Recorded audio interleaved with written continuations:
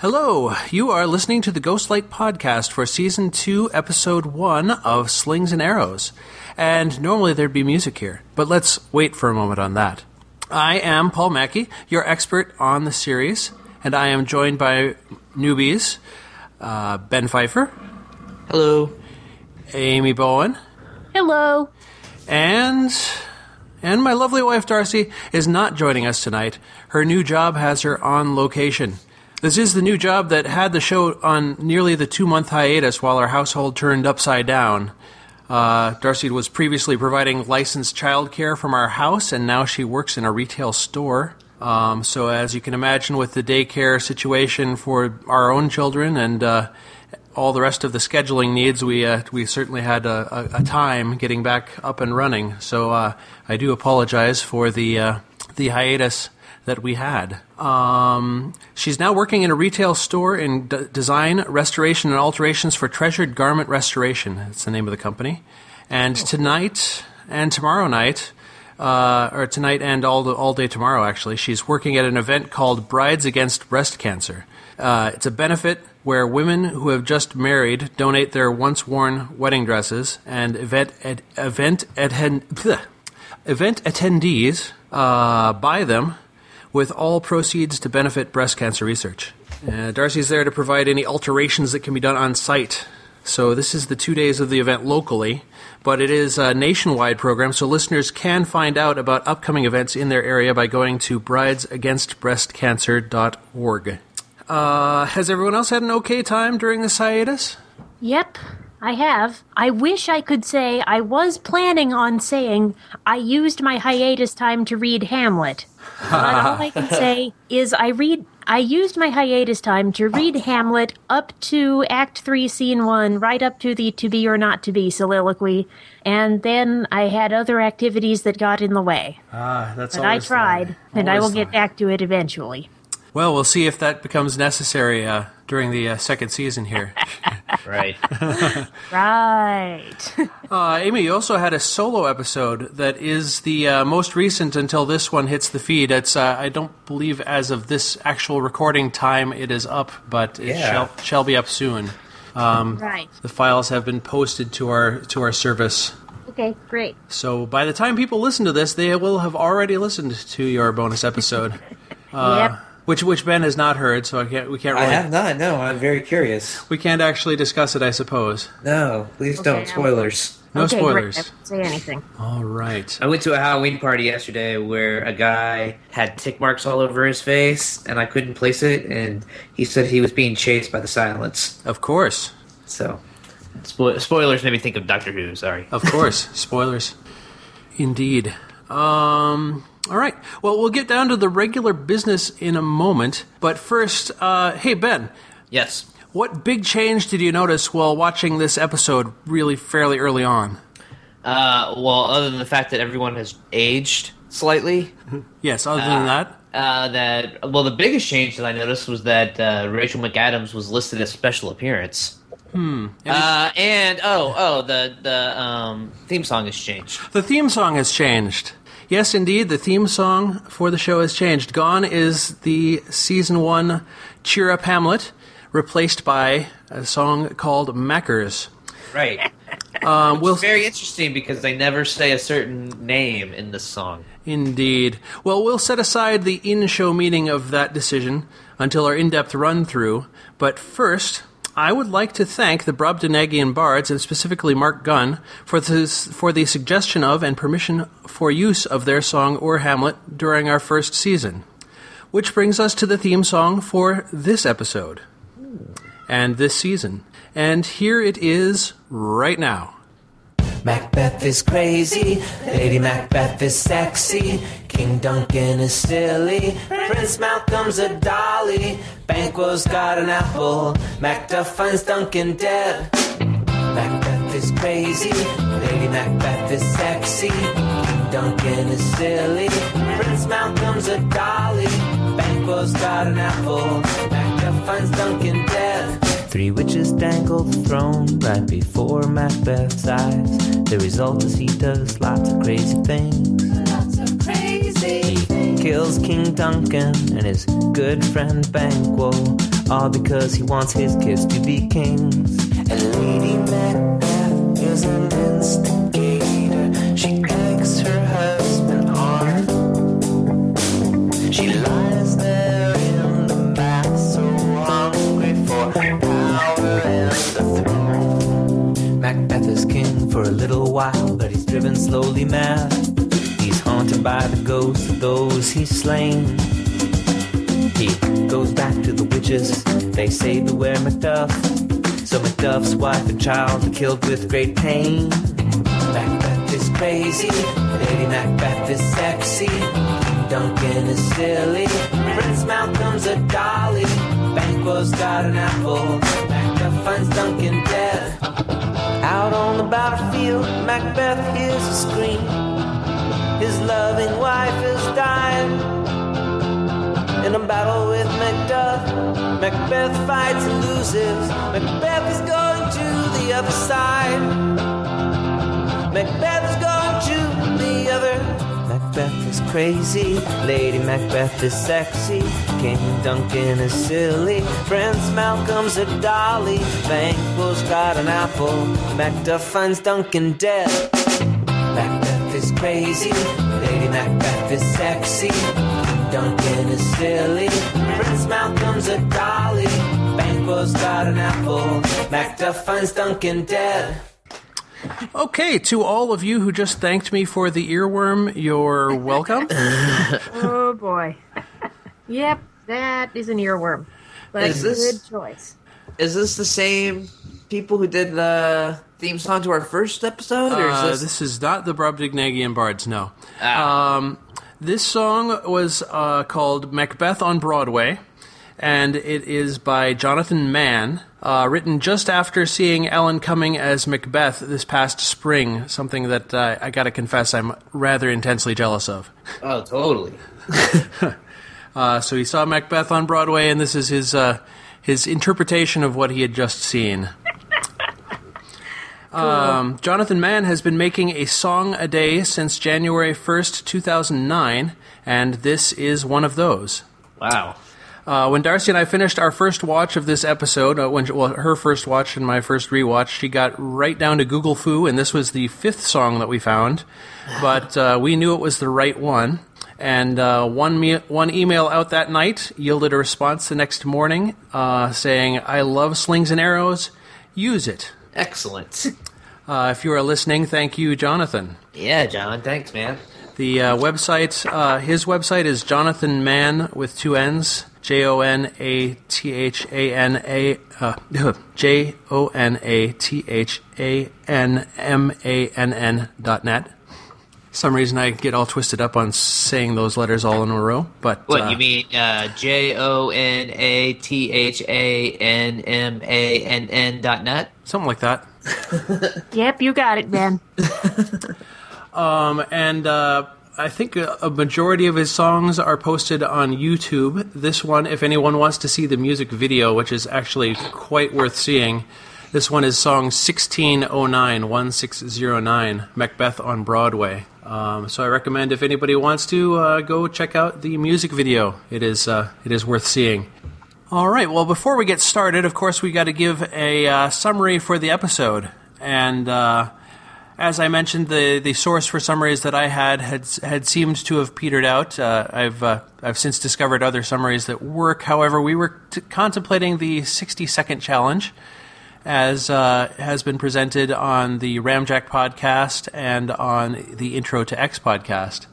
So I decided to reach out to the folks over at the Ramjack and got the response that one of them, Alex Green, is interested in doing the first 60-second challenge for us for this episode. Oh, nice. And we will listen to that right now. Hi guys, this is Alex. You might know me from such podcasts as Enumeration and Ramjack. On the latter, my co-host and I routinely watch television or movies and then take a minute to play a game. Yes, we pit ourselves against a clock, squeezing as much as we can into a 60-second summary. Whoever can get the closest to a minute without going over wins. And let me tell you, it is very difficult. Paul told me you guys are going to start doing this on Ghostlight, so I thought I would volunteer to do the first recap myself. That is right. I am about to put a minute on the clock and then summarize to the best of my ability Season's End, the first episode of the second season of Slings and Arrows, which was also the very first episode I ever watched of the series, and it helped me fall in love with it. So here we go.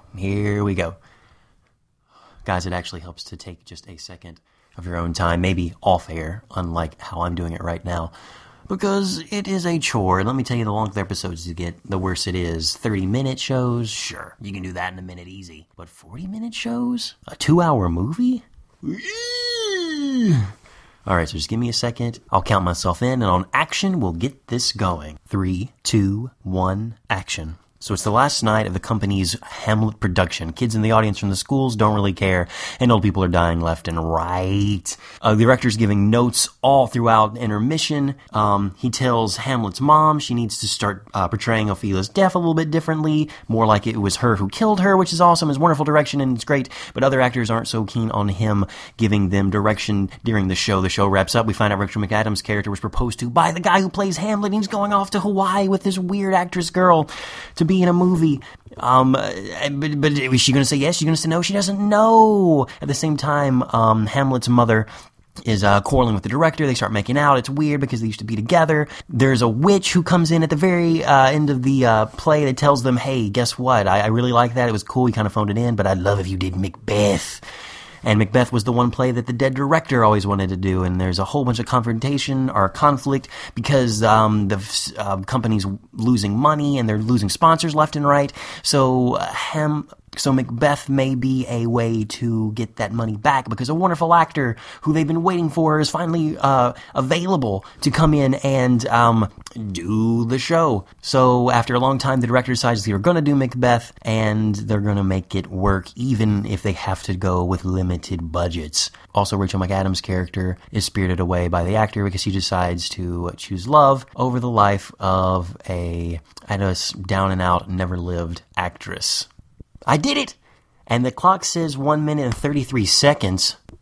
Blasted. But let this be a warning to you. This is not an easy task, guys. Also, the show is 40-something minutes long. I mean, to get that into a minute, that is a lot of asking. And I'm a veteran at this point. I do recaps all the time with television shows, week to week. So it's a tough game. It's a tough game, but I'll be listening. I'll be keeping an eye on you guys to make sure you do it right. And with that, I hope you enjoy the show. Well, thanks, Alex. Yes, thank you very much, Alex. Again, that is his podcast that we were referring to here with the 60-second challenge is the Ramjack podcast at www.curiosityabounds.com/Ramjack. Just slash, yes, which is a gag from Ramjack as well. Yes, so 133. Not exactly a minute. When I did participate a few weeks ago, more like a couple of months ago, at the Intro to X podcast, I think I clocked in at near or possibly even over 2 minutes on mine. So it is definitely a challenge. And if you start thinking too much about what you're doing or what the details are, you can get lost in there somewhere. All right. Yeah. So the mark has been set at 133. Eh? That's the closest without going over, if I remember. So who can do it the best in the next 5 episodes? Yes, we'll see. We shall see. All right. So, anybody have anything to begin with about concerning the episode itself? Nope. I have quite a few notes, but they're all tied to particular scenes. Oh, right. Very good. I would say that I think just based on this one episode that maybe this season's going to be slightly tighter and not as loose as the first season was, which is a good thing, I think. Sure. And it's very obvious that there has been a year and a half between 2 seasons. Yes. So as we discussed in the last episode of Season 1 ended in December of 2003, and Season 2 premiered in June of 2005. The original run was meant to be self-contained, and wrapped up fairly well. And the second season was commissioned not like a typical American season, during the run, but after the first series was completed.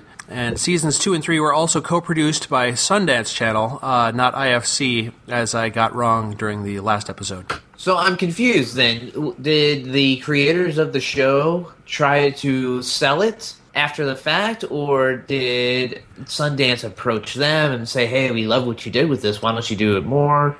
I'm not exactly clear on exactly what the ins and outs on the business end were, but I do know that season 1 aired both on the Canadian movie network as well as the Sundance Channel before they started up seasons 2 and 3, and those were all a co-production. So I assume that after both networks had aired it, they came to some manner of business arrangement to finance the next 2 seasons.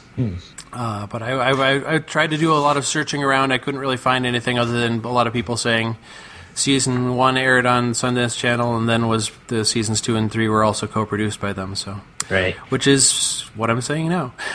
Rachel McAdams followed the first season by making Mean Girls and The Notebook during 2004, and was, in my opinion, gracious enough to appear in this episode instead of getting the off-screen push-off that Jennifer Irwin got. Oh, which one was Jennifer Irwin? The other lady? That would be Holly, yes. Oh, Holly, okay. Yes. Well, I thought about that as I was watching this. It's like, they're not really mentioning Holly, and I guess they kind of tied that up at the end of the last season with Richard telling her to fuck off, basically. Yeah, I don't think it was necessary that she appear again, and I don't know whether they were unable to get her and therefore it was written that way, or whether they just agreed with what you just said, which is that she was pretty much done, right, as it was. I don't think it spoils anything or surprises anyone to say that Holly is not going to be back this season. No, not surprised at all. So unless anyone has other discussion points, which I already asked you, so we'll begin the recap. We open on a stern, but as it turns out, ineffectual teacher lecturing his students as the camera shows in the first shot, the final show of the season. Yeah, was this a high school class, or I've got to assume so. Adult literacy class, because those kids look like they're in their 30s. That's TV for you. That often happens. Right. That often happens, yes. Jeffrey and Naomi watch the house, commenting that the end of the run is not always avid theater goers like the earlier part of the run. And as they're commenting, Naomi points out an older patron, speaks inspiringly until she apparently expires. And that is the end of the cold open, actually. And then that follows with the song Mackers, which is, I suppose, mildly spoilery, considering that the season that we heard Jeffrey jot off was completely different, as well as I don't believe that's the season that Holly and Richard had put together either. Correct. Sometime during the run of Hamlet, they apparently got together and made a less half-assed attempt at a season than what Jeffrey was forced into during this first season of the show. I did notice, though, and I mentioned it briefly, but I don't know if you're going to cut that part out, but it is listed as special appearance by Rachel McAdams, so kind of right in the opening title sequence, okay, well, she's one and done. But, if they were doing trailers or whatever, this is coming back, then I'm sure they were advertising that she wasn't going to be there very long. Yeah, I'm sure they were. I don't really know the promotionals because I did pick this up on DVD after the entire running of everything. So yeah, the new series, new song, first intro to the concept of the Macbeth curse, which we already had unexpectedly hit on in season 1. Yeah, we did. And I, pretty much tried to downplay as much as I could because hey, it was coming up in season 2. Yeah. Right. I do like the idea. I mean, I don't know if we're going to... we can talk about it now. But I do like the idea that they're doing a play a season, so to speak. And we'll get to it a little bit more, definitely, in this episode. But I think that's going to follow the same kind of tropes that they did in the first episode. And, bits of Hamlet could be reflected in the cast and the story of Slings and Arrows. I imagine that bits of Macbeth will also kind of be peppered throughout the lives of these characters. Sure. In fact, I think we've probably already seen one. I don't know if anybody picked up on that yet. What do you mean? No, I don't know what you're referring to. Okay, well, I'll let it go then. Okay.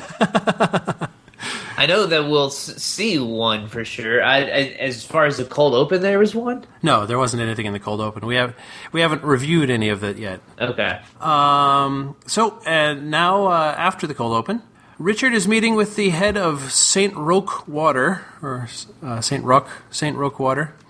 Character that is not directly named here, but I can say is named Mr. Archer. He's played by Peter Killigan. He's a TV and film actor born in Montreal who attended York University in Toronto. Had a couple of small parts in the 80s and early 90s on Cheers and Seinfeld. And if anybody in the United States has watched the Red Green Show, I know that it airs quite a bit on our local PBS affiliate here in Minnesota. He is Ranger Gord in the majority of that series. He looked familiar, but I didn't recognize anything you just said. So yes. Also, either concurrent or just after Slings and Arrows, he was also in the film Niagara Motel. With Catherine Fitch, who plays Maria, the stage manager. I confess that I saw the movie. I don't remember it real well, other than the rest of the all-star cast. The rest of the cast was kind of all-star cast, including Carolyn DeVernus from Wonderfalls, Anna Friel from Pushing Daisies, and Kevin Pollak, the comedian, and Craig Ferguson, the talk show host, were all in that movie together. Interesting. Very Canadian movie. Yes, very Canadian, that movie. Niagara Motel is, of course, set near Niagara Falls, and, of course, shot in Winnipeg. Okay, that doesn't make any sense, but that's the truth. That is the truth. It was shot in Winnipeg and set near Niagara Falls. Right, so, clearly, Cosmopolitan Lens Treks has departed, and the festival is in trouble. And Richard then finds that the water company is cutting their funding in half as well. But the guy wants onto the board because he says he might be able to help. Yep. Right. And when I heard that line, I thought, okay, so this is our replacement for Holly for this season, So we'll see how that works out. I heard and thought that as well, but then Richard says something later on, which leads me to believe that maybe not. That Richard might have learned his lesson on that. Well, I mean, I don't really know when it comes in, but we'll talk about it, yes. I guess. Sure thing. But anyway, the guy wants onto the board. He says he can help. And anything else on that scene? Yep. Yes? One of the lines in this scene, I hope I'm not stealing a quote. You theater guys have to decide, says Mr. Archer, whether you're a business or a charity. And I wanted to blurt out the smart-ass response, well, they say there's no business like show business. Sorry, lame joke. And here's an honest reply. Well, and there are pros... Go ahead, sure, Paul. I'm sorry, go ahead. I also wrote, in response to that, well, I suppose there are pros and cons to each approach, and you can't be all one or all the other, really. Right. I mean, that was Holly's refrain that... These people need to realize that it is a business. I think she said something in that general tone. Yeah, I think she did. And this scene was not what I predicted for the next season at all. I predicted the continuation of the battle between Holly and everyone else from last season, but nope. Of course, yes. Nope, apparently Holly just decided that bridge was burnt and burned it. Back at the show, the kids are throwing pennies and cell phones are ringing. I didn't catch the cell phones ringing. Yes. Interesting. There are cell phones ringing, kids throwing pennies. Poor Frank. I do have a note that says, who the fuck throws pennies? That was actually my response to that scene, too. I thought, what is with the throwing pennies? Is this a thing? I wasn't aware that this was a thing that people did. It's got to come from Susan Coyne or Bob Martin's experience with the theater, possibly Bob Martin.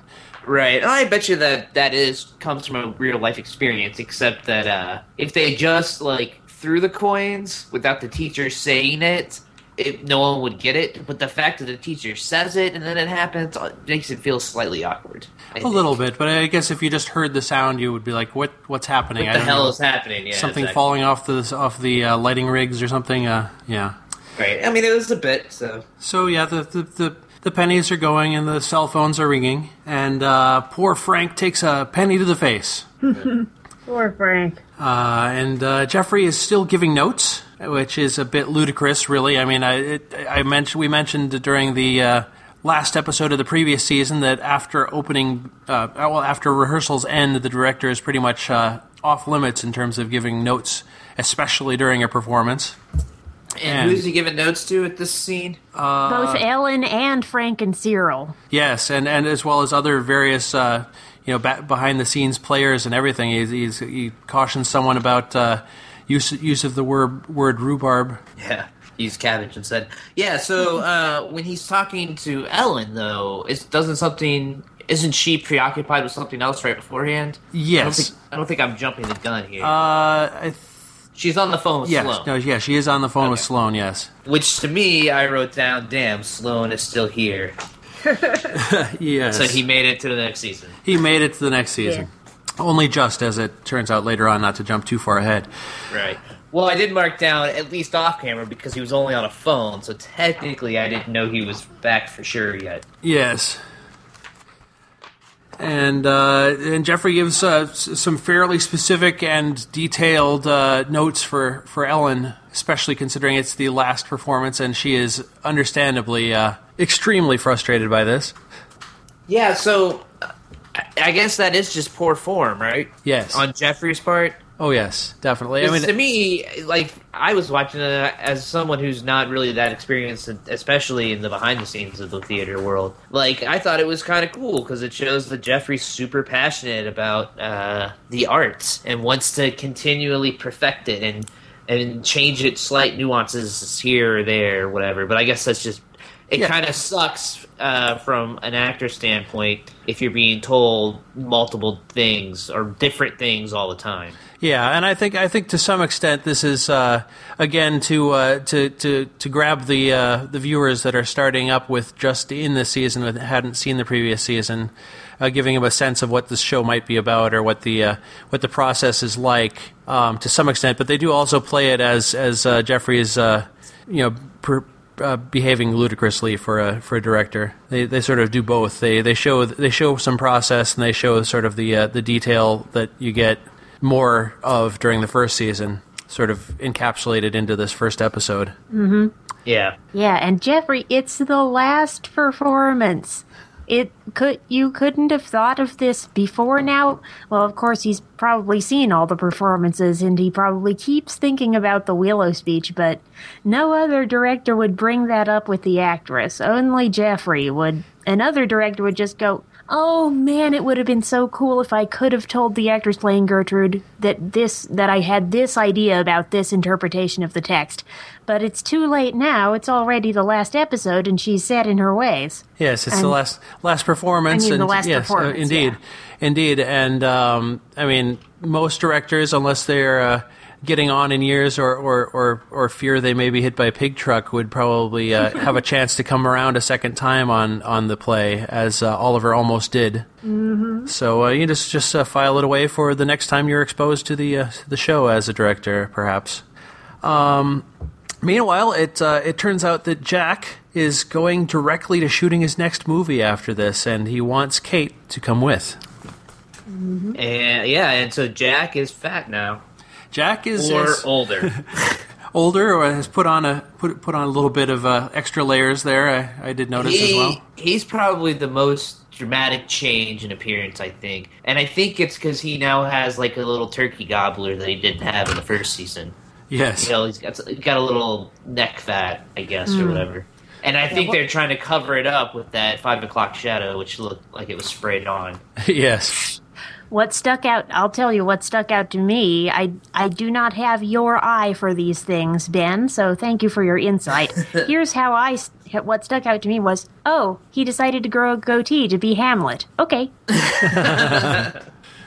So I thought it was part of the show. Right.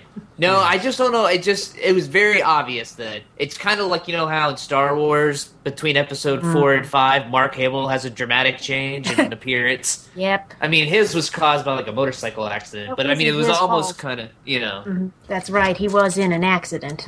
Right. Well, that's why they had to write that snow monster scene. That's to why the explain why Wampa he has. scene is there. Yeah, exactly. Yes, but Luke Kirby, I think, just possibly has overindulged over the last couple of years. Well, he looks like I forget how this works, but I know when people who do heroin stop doing heroin or maybe it's coke, I forget which drug it is, but they get bloated like right after the fact. So he may be on a detox period. I mean, that's what it kind of looked to me. It kind of looked like he was having like the after effects of coming off some drug. And I don't know that. He could just, been a year and a half and plumped up a little bit. Could be. Or it could be that that other thing that happens to you in your 20s, which is you suddenly, your metabolism goes, yeah. I'm not going to work anymore at this whole growing up thing, and now we're just going to grow out. And here's 50 pounds, right, to start off with. Yes. Next, we meet Brian, who is playing Claudius. This is the actor Leon Pownall, or Pownall. I don't know how to pronounce it, actually. He did many various parts in Canadian television and film, but his main acting credits are on the stage. Guess where? At the Stratford Shakespeare Festival. 15 seasons at the Stratford Shakespeare Festival, including a position as the associate director of the festival in 1992. Oh, wow. IMDb lists him as uncredited cast for every episode of Season 1, but I have my doubts as to whether he was actually there. I think IMDb might have that incorrect. Yeah, were they trying to explain that he was in the background? Well, to me, he's completely brand new. Yeah. And Claudius was on screen, but I'm pretty sure that wasn't the actor that we saw on screen for Claudius. Not when we were watching the flashbacks. Oh, what? Well, you mean the present-day scenes. The present-day scenes. So when they were in rehearsal and Claudius and Polonius are behind the settee during the To Be or Not to Be speech. Oh, yeah. Right. Was that this actor? That's supposed to be. I did not actually go back and look, but I'm pretty darn sure it wasn't. I'm pretty darn sure it was not either. Yes. So Brian's enjoying some early celebratory libations. This still being intermission. And he clearly has his friction with Jeffrey, in this case about Jeffrey continuing to give notes. But Maria comes through and reveals that, in fact, that the notes are not allowed in any case. And Brian points out that it is the union's rule. This is very interesting to me. That means either Maria or Brian either is the union rep or is just very familiar with union rules. I think Maria is the union rep. I thought she may be the union rep, or I believe it is her responsibility to make sure that the production is adhering to all the rules. Because she did that last time, right? Yeah, she was the one who called the time. She called out on the dude who wanted to do the carpet. Yeah, Darren. She pulled the union card on him as well. Yeah, well, she just mentioned that it was 5 o'clock, and he said, "Fucking unions, we got to be done." So right. Yeah. So Brian drinking in the middle of the show before the show's over, is that not considered bad luck, or is that just whatever? I'm not sure if it's considered bad luck. I think it's bad form, but I think it happens all the time. Really, I think possibly not champagne and out in the open, but possibly a little nip in the dressing room in between acts. Right. Nips I can understand, but champagne is celebratory to a good job. It's like saying mission accomplished before the war's over. Yes. Well, Brian has decided that this is to be sort of skated through this last episode, last performance anyhow. Right. And we get the on-screen performance of the Willow speech. So which I wrote down, like anytime there's like a movie or television show that's about putting on some kind of piece of art that's more about the fact that they're putting it on, it always seems weird when you actually see what they've been trying to do, and it's supposed to be this amazing thing, and it rarely ever is. And I just felt like this scene kind of stuck out like a sore thumb to me personally. I don't know if you all like when Jack did Hamlet in the first season. That was a little bit more consistent, I guess. And I think this kind of plays to the point that the the episode is trying to make, that the director and writers are trying to make, which is that at the end of the season everything isn't as artful and isn't as grand as at opening. So I think you do notice. I think it is more noticeable. I mean, it's still rehearsal clothes, bare stage. It's the same basic design concept as it was during the first season, but I think they're not doing as much to use camera work and angles and things like that to gussy it up. It's a little flat. Maybe that's it. Yeah, it's a flatter staging. The camera's not moving.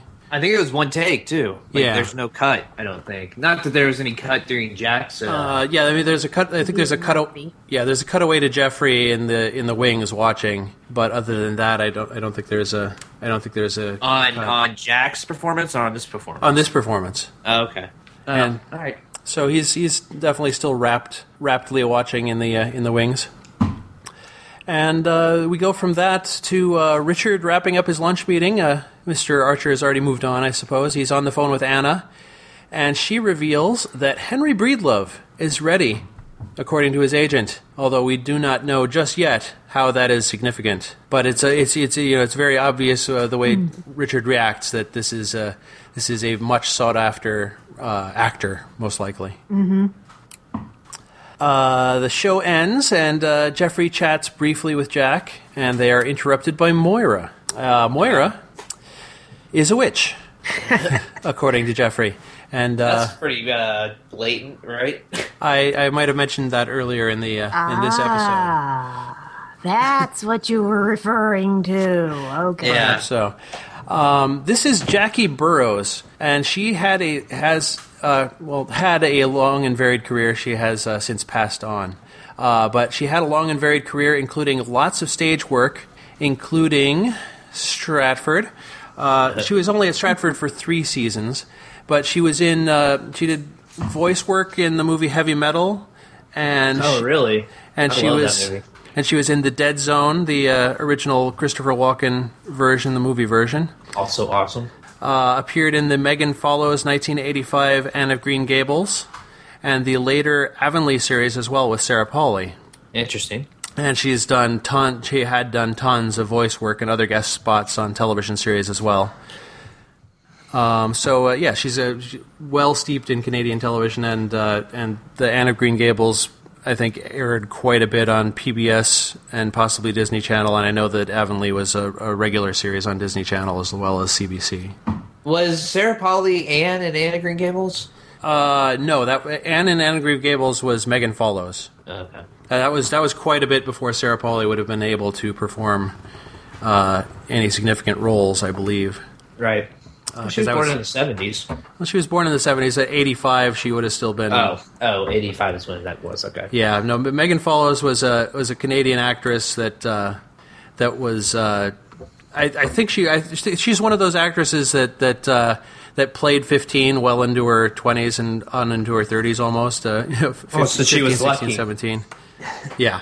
Blessed, yes. Yeah, and then the later Avonlea series was completely separate production, and that had Sarah Polley as the main character. But to go back to this witch... Yes, back to Moira. So when she appeared and mentions that she would like to see Macbeth happen... Yes, Moira starts off with a litany of frustrations about this particular performance and says that it does well enough and that Hamlet's easy. Moves on to discuss the Macbeth that he'll do. Mm-hmm. Right. Go ahead. Yeah, to which he insists to Naum is not part of the season. And I wrote down that it's interesting that this is what really turned me on to the fact that obviously Macbeth was going to be the play of this season, and that they were going to do the same kind of mirroring throughout. Obviously, because Macbeth is famous for having the 3 witches, right? Or I know in one scene when they do the boil, boil, toil, and trouble, that involves 3 witches. Yes, there's a couple, yes. And I think there's a ghost in Macbeth, too. There is. There is. Plays into Oliver, so... It could. Yep, I'm looking forward to this scene. This season, for exactly those reasons. And I agree that this is going to have a lot of connection between Macbeth and the season, most likely, which means I need to bone up on it again. It is one of the ones I did read in high school, but I probably need to read it again.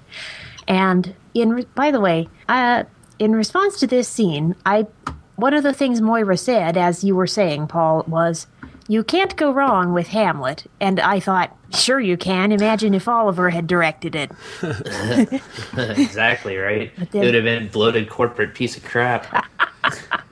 Yeah, and when she said Macbeth, I actually shouted, "You asshole!" at the TV. Because I'm sure they're backstage, but they're kind of still in the theater. But she has to know about the Macbeth curse. Yes, she obviously should, yes. And so one more thing before we move on from this. She also says, Oliver was obsessed with it. He wrote reams of notes. He had a plan. And in my notes, I wrote down, even though Oliver hasn't shown up yet as of this point in the episode, I know he's going to because he's on the DVD disc sticker.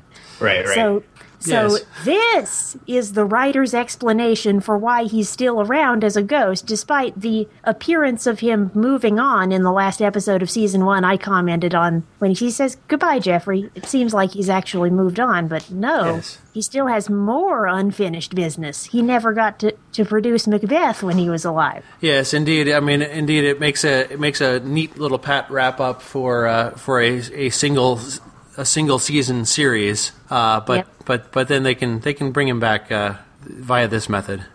Right. I would like to kind of point out that during the Moira scene, there's very obvious camera choice to do the straight-on shot. And I don't know if the audio changed at all, but it was almost like she was doing like a witch's curse right then and there towards Jeffrey about Macbeth. I don't know. Did you pick up on that?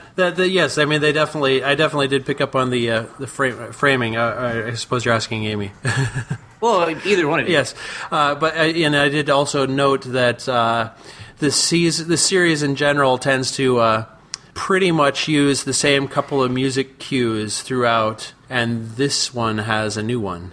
There's the new solo violin. Oh, maybe that's cue. what it was. Something I don't know what it was. I wasn't paying attention to the music, but it obviously put me in an altered mood, or it made me feel uneasy because I think it was supposed to. Obviously, yes. I mean, she's well down. I mean, when they come out of what she's saying, they're obviously quite a ways down the hall from each other. But when she's speaking to him, it's the very the extreme close up of face only on both of them. Naum has big problems with Macbeth, as he starts to say here, and Jeffrey does point out. Does anybody have that as a quote? Jeffrey's mantra on this particular one, as previously he was not mentally equipped to direct Hamlet. In this case, Macbeth is extremely difficult to stage effectively. Right. Yep, that is what he keeps saying. I had on this scene. Naum says it opens the door to the other world and beckons them. And he's right, there is a lot of blood, and I can imagine it would be difficult to stage effectively, but I like this. I like where this scene is going, if he's right, or I like where this series is going. Yes. If it's true what Nahum says. Well, Nahum... I hope they do something with that. Certainly they are working with the curse in that case, to some extent. Next scene, Jeffrey's in his office, and Oliver's picture suddenly falls from the wall. Ooh, spooky. As he's regarding the pictures on the wall. Did anyone else notice what other picture that I wrote in my notes? Jeffrey still keeps Oliver's skull on his desk. And that nice.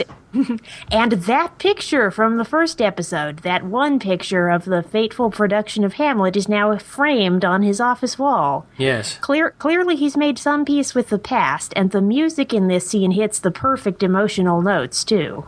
Nice. So, I know, I missed the skull, scene. though. Yeah, that's awesome. It was just in the corner of the screen, and I looked at it and I went, oh, he still has the skull. Huh. Mm-hmm. Yes. So, but not to linger too long on Oliver's picture falling on the wall, Ellen bursts directly in and confronts him about his treatment of her. So, naturally, they make out. Yep. Which I wrote down, I still don't like Ellen. I don't know why. There's something about her I just don't like. I just knew that when I saw how Ellen was getting in Jeffrey's face about this, I just knew that was where the scene was going. Oh, yeah. You could kind of tell. Yes, they were framing it as such. Mm-hmm. There's a similar scene in the television series Moonlighting, when the two main principal actors in that series are having a major argument, and while that argument is going on, even in my whatever 8th grade, 9th grade age, I was like, they've got that kind of framed funny for an argument. It seems more like and then they kissed. So similar.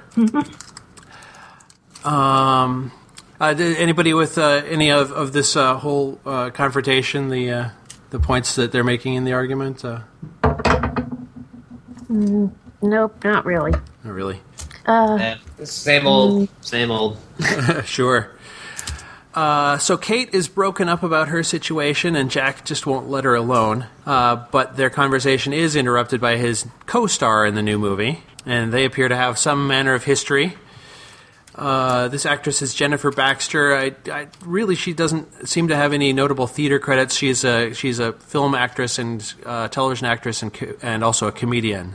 Originally based out of Toronto, I think she's living in LA now. But not much to say about this actual actress. And she seems a fairly typical California LA actress, the way they're portraying her. Oh yeah, absolutely, totally. I have a comment on this scene. Sure. I wrote down one of the things the character's name is Cheyenne said. Yes.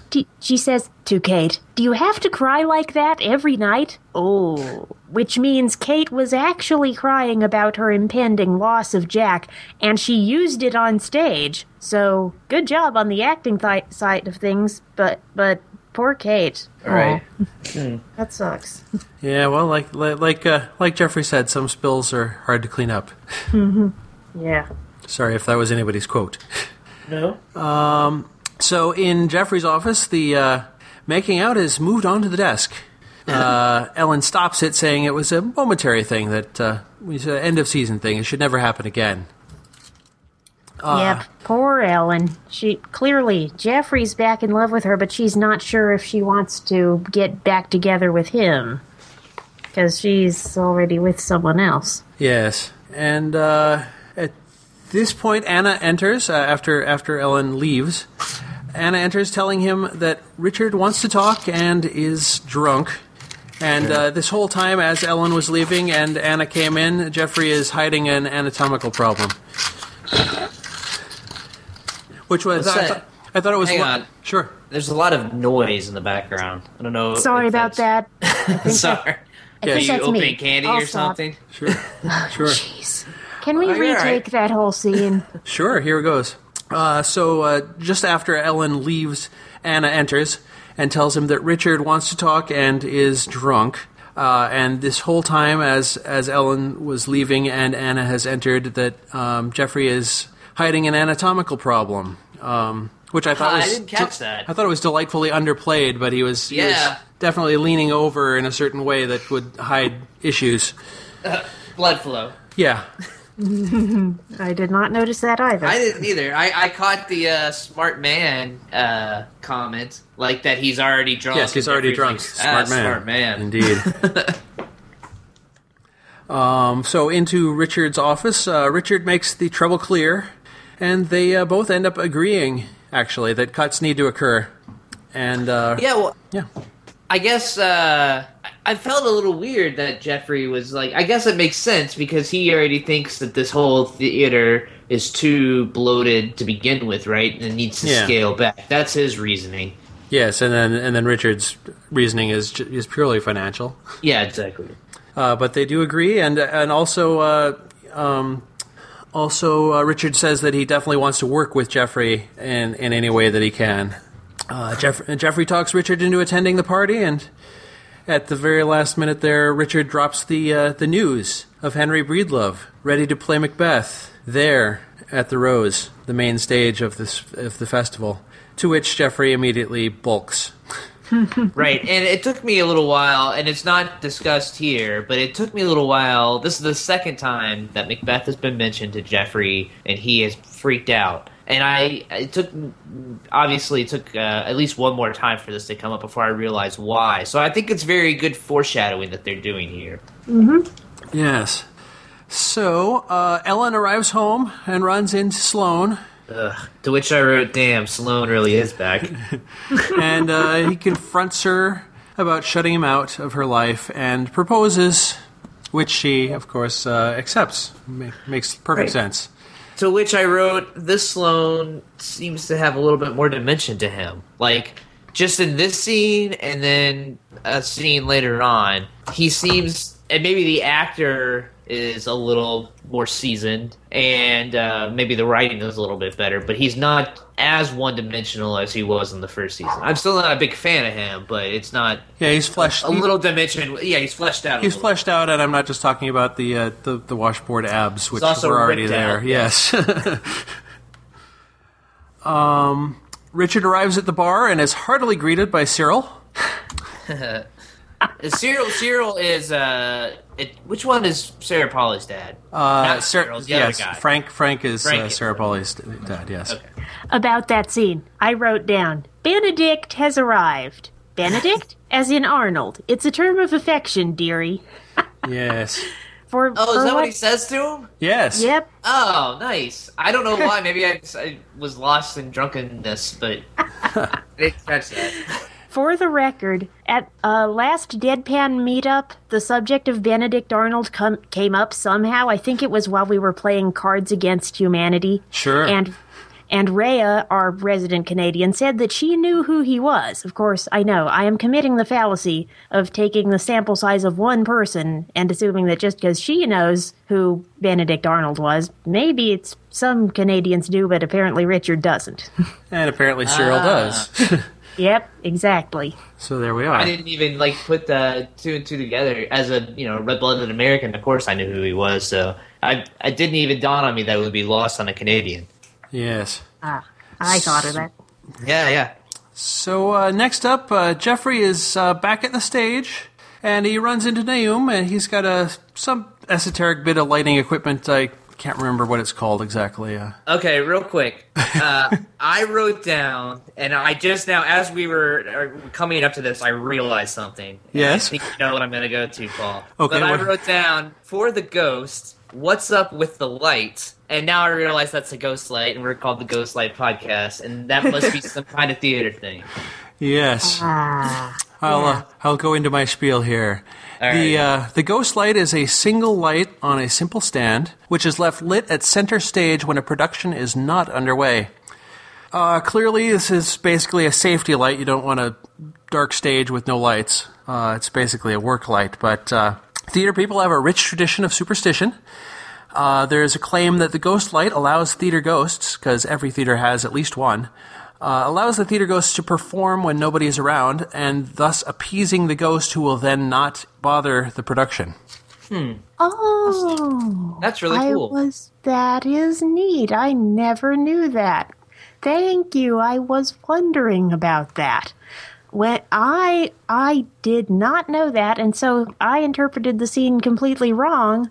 I asked myself, so is this a light used to build a ghost prop around, or meant to keep ghosts from hiding in the shadows backstage? And that's another interpretation as well. Honestly, Amy, I didn't even get it either until I looked at my notes and saw the two words "Ghostlight" right next to each other, and that's what cued me. I thought it was like a lamppost prop, like something out of the Lion, the Witch, and the Wardrobe or something. Mm-hmm. I don't know why they were just. The two of them were on stage. I didn't think anything about this kind of like superstition. I do have a question, Paul. Okay. You were involved in the theater world, right, for a while? Some university productions, yes. Did you all do this tradition? No. Have you ever been in a production, or has your wife that you know of ever been into production where they've done this? I would need to ask her more directly about it. I do not think so, but I did. I knew about the Ghostlight obviously, and used it for this podcast. So I did go online and find photos of Ghostlights and try to use them as our logo, and didn't quite find one that was suitable. But the light stand in the in the podcast logo is a Ghostlight stand that I Nice. saw available for Well sale. done. And it fits this show, which has a reoccurring ghost throughout, fairly well. Yes, I thought it was fairly appropriate. Very clever, sir. So, Naum and Jeffrey speak of ghosts. Oliver, specifically, who Naum has not seen. But he says he would like to see a ghost. But he says he would like to see a ghost and that they are shy and don't tend to show themselves. Mm-hmm. And then, once again, conversation turns to Macbeth. Naum says that it teaches nothing, and while Jeffrey says that it teaches us about evil, he says that it shows evil but doesn't teach anything, that it shows a psychopath. And Naum says he saw plenty of that in Nigeria in real life. Which I think is a very interesting interpretation on Macbeth. The fact that it really, in Naum's mind, is kind of a useless play. If plays are supposed to teach you something, which I guess that's a caveat in itself. But the fact that he doesn't like it because he doesn't see a point to it, so to speak. Yes, and he still is also coming from the angle of that it is cursed beyond just not being useful. He's clearly somewhat frightened of the show, but beyond just the non-usefulness of it. I did write down that I really, really enjoy his character, but at times it kind of seems like he's just a stereotype. It kind of does, but with the mention of the psychopaths in Nigeria and everything, I really felt like that particular angle was better used here than it was even in the last season. Yeah. Yeah. No, I liked it in this particular scene, but I wrote that down actually for the last scene that he was in. I don't know why. There's just something about it just kind of seemed off guard to me. Anyways. Yeah, so I was glad to see that he came back around. Really, that he made it into the next season. Oh, I did not mention this, but I can mention it now since we're talking about people that came from last season to this season. Yes, I did not see Sean Collins' name in the title sequence, nor does he appear in this first episode at least. So that kind of broke my heart a little bit. Yeah. I can't necessarily say if he's back. I'm pretty sure that he is not, but that's sad. Anyways, Basil was a phenomenal character and was, in my opinion, still the best thing of season 1. Yes. So back at the party, Sloane wants Ellen to dance, and clearly she's not ready to reveal to everyone their engagement, as she says not to say the word fiancé at the party. And she also refuses, was wearing queen shoes, and he decides to dance without her. Ellen goes to sit with Kate and tells her that she really ought to stay and play Juliet. Kate mentions... Yes, and Kate, yes? No, you go ahead. Yes, Finish what you're saying. And Kate also mentions that there was a proposal off-screen, which is, of course, also just hitting the nail on the head for Ellen as well, sort of continuing her impression that, I've agreed, but what the heck did I just agree to? Right. I loved this scene. Girl talk with Ellen and Kate. I like it. It's great that they can talk about that they're close enough to each other that despite the generation gap, that they can talk about their relationships, and especially considering Kate's history with Ellen that we learned about last season. That's just that she saw really heartwarming. That she saw Ellen's Ophelia when she was 12, I believe, the age. Yep, that's right. That's what I was talking about. So it's really, really cool that they've gotten to make a connection, and Ellen even says Hollywood is not the place for an actress of your caliber, and. To which Kate responds, "Thank you. You don't know what it means to me to hear you say that." But yeah, we do. Exactly, we do. I wish Kate would just tell her, but she doesn't. And Jack is getting his ear talked off by Cheyenne. Jeffrey rescues him from the inanities of lipo reconstruction, or whatever you want to call it. Yeah. Jeffrey rescues him. I lost my place. I did have, just to go back to the whole Ellen and Kate conversation. Sure thing. That I kept waiting for the other Rachel McAdams shoe to drop. Like, obviously she's conflicted about something. Whether or not she's going to run off with Jack, whether or not she's going to stay. I thought that they were going to, and I wrote this down during the scene because this is when I came up with it. Sure. That there was the third option that she was weighing that she wasn't telling anybody. Because obviously this is the one episode that Rachel McAdams is going to be in. She's not coming back, so she's not going to stay there, obviously. Right. So I was kind of in the mindset that there was one other option that was more about her and not her following a man. Yeah, it would have been nice. I kind of wrote that down. This is where, I mean, we'll get to what happens, but I was kind of hoping that was the direction it was going to go in. Yes. Okay. Okay. Yeah, so Cheyenne's talking Jack's ear off. Jeffrey rescues him. It's clear that she's really not a threat to Kate. Whereas right at the very beginning in her very first scene backstage, it seemed like maybe that was what they were implying, was like maybe she was an old flame that was going to be a love triangle or something like that. But they make it fairly clear that's not a storyline they're pursuing. Right. Jack really wishes he could stay, to which Jeffrey encourages that, but Jack would be sued for breach of contract by his studio. And he mentions briefly to Jeffrey that he proposed to Kate. He mentions it as well. Jeffrey does not seem to have any constructive information to convey as compared to Ellen and Kate. Jeffrey pretty much just says, "Yep, sucks." Yeah. in a slightly more Shakespearean manner. Richard. So yes, Sloane does. I've got Sloane. Okay. I've got Sloane dances with Ellen. He never actually dances with Ellen, does he? No, he dances with Anna. Anna. That's what I meant to write down. Okay, sorry. Sloane dances with Anna. Cyril is telling stories, actor stories as one does. Richard interrupts to apologize. Oh, and I wrote down Richard. Oh no! Shut up. And Cyril mercifully continues to tell stories. Right. Which I guess that was nice and not rude. Yeah. No, I think he just went back to. I was like, oh, that was kind of mean of him. But then I realized, well, I think he was trying to spare him the awkwardness of that situation he just created. Yeah, Cyril was pretty much like, okay, the right thing to do here is just to move on. Yeah. And Brian talks to Jeff about roles for him the next season. Jeffrey really hasn't decided if he is going to stay. As we know, he's already conflicted about Macbeth. He doesn't really mention that to Brian, of course. And Brian decides that since it sounds like Jeffrey's not staying, he's going to really go after him about how crappy he is for the festival in general.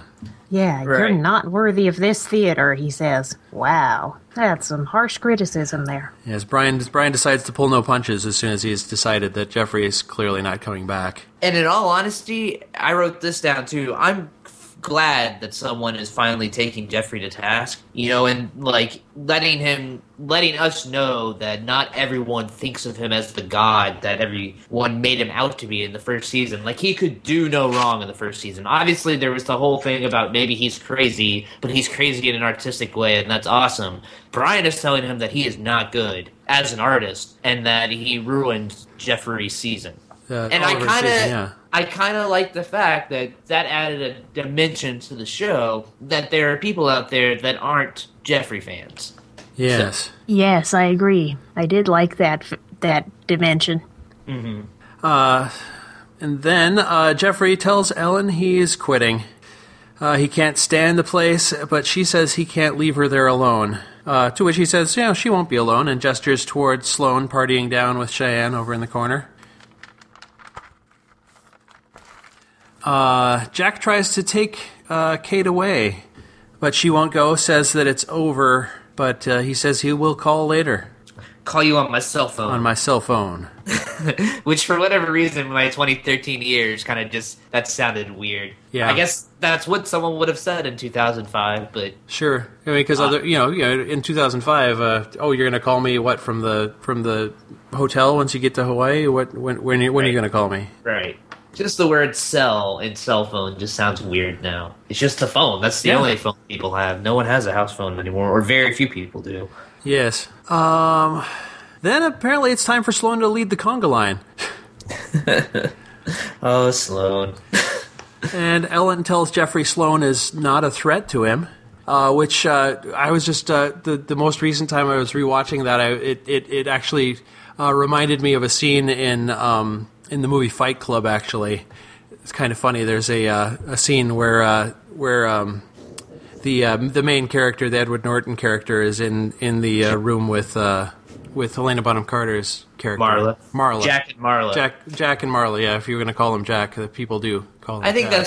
that's how he's titled in the credits. Yes, but anyway, they're in her apartment, and she notes a pleasuring device that's on the dresser and says it's not a threat to you. I don't think it's a direct reference, but it amused me that I made that connection in my head. Yeah, right. That was where you went first. That little synapse fired. Yes. She's Ellen says he's not a threat to you, and admits that they have a thing, but isn't really willing to say what that thing is or define it in any way.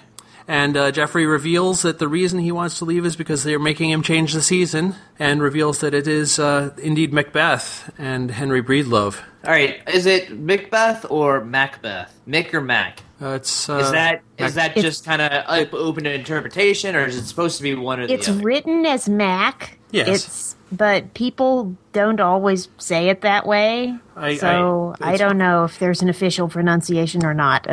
As far as Scottish names go, yes, you should say Mac all the time, but the fact is that not everyone does. I'm lazy. But yes. No. I mean, I say Macbeth too, and I just associate that with my Southern upbringing.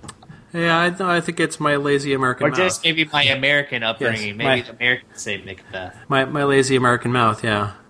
What do you say, Amy? Do you say Mick or Mac? I almost always find myself saying Mick. Mick as well, yeah. For the same reason as Paul said, I'm lazy. Yeah, I just think that's the way it's always been said to me, and that's just the way that but I know for a fact it's spelled Mac. Yeah. Yes. I'm just wondering. Yes.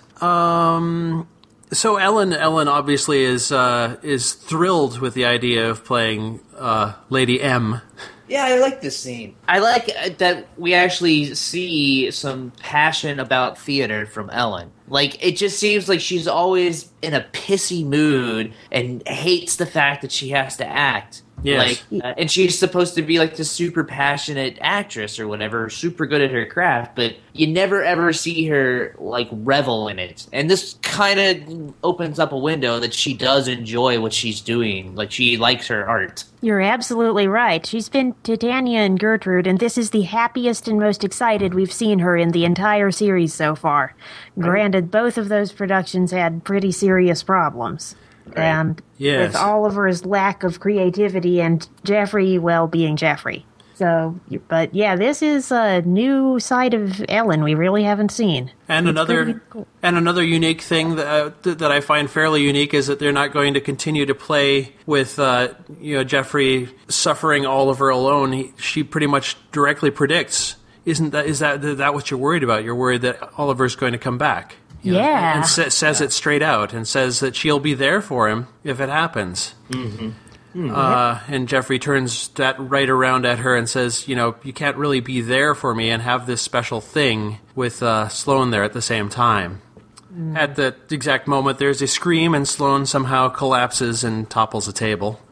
And we cut to Kate in the restroom, sobbing about the whole situation she's in, the whole confrontation she's just had, and the dilemma she's facing. The captioning, for some reason, I had the captioning open, and for some reason the captioning says he lied at some point during all of her sobbing, and I think it's supposed to just be incoherent. I don't think he lied really makes any sense. No, I agree it doesn't. I had it on and I noticed the same thing. What are you all watching on? Are you watching the DVDs? Yes. Yep. Okay. They don't have captioning on Amazon. No. Because I usually like to watch... This kind of annoys people when I watch movies with them. I like to have the captionings on because I like to hear everything that's being said. Yeah. Or read everything that's being said. But for whatever reason, if you have it on Amazon, there's no captioning. Okay. Yeah. So, but anyway, I've tried again and again to and I think I kind of heard what they were... what the captioner thought they were hearing, but I don't think I assume the captioner was not working from the script and was instead just working from what they were hearing. Right. And they've made an interpretation that I don't believe was correct. So Ellen more or less pours Sloane into a cab, gives back his ring, and sends him on his way. Yeah, which I wrote, yay, goodbye Sloane. But then I thought about it, that was super shitty of her. Like, he is at the highest high of his life, and she just breaks his heart and shuts the door. Like, she picked the worst time to give their ring back, I feel. Yeah, and I think she also was from the beginning not making the right call and saying yes right away. No, of course, and that was bad.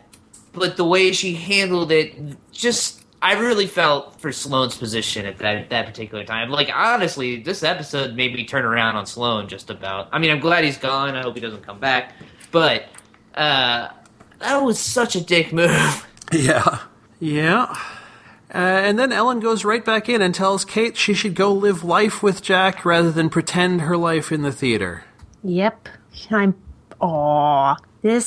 We went from Ellen being thrilled and excited to Ellen being inspiring and joyful, and she's just so real. She has real and true things to say, that there's a reason she's petty and bitter, and that having a real life and a love life is even better than the theater, as wonderful as the theater is. This scene just made me go, aww, and applaud and stuff. Yeah, no, I like this scene a lot, too. I'm still anti-Ellen, or not a big fan of Ellen, I guess I should say. Sure. But she did have a couple of good moments in this episode. Getting excited about Macbeth was nice to see some other emotion than, the one that we've been seeing throughout. And then this scene with Kate was also good, so... I was still kind of upset that she had literally just shat all over Sloane, though. Yeah. And I'd still have to agree with you as well that it's necessary that there be some departure that she leaves for some reason, that it's not necessarily the greatest message that she's leaving for a guy. Oh yeah. I thought for sure that there was going to be some other this being Kate that's leaving, that she got offered this kick-ass role like in London or New York to do like one of their things. Yeah. Theater things. Yeah. So. But it's kind of the it casts away the starry-eyed romantic youth from the first season. Mm-hmm. Sends it on, moves it along, I suppose, and out of the show. Richard does a little light opera with Cyril on the piano. That was so great. I wrote in my notes, it is pretty damn impressive that even while that drunk, Richard can apparently still remember all the words to I Am the Very Model of a Modern Major General. There's a man who loves his musical theater. And yes, right. I sang along. Yes.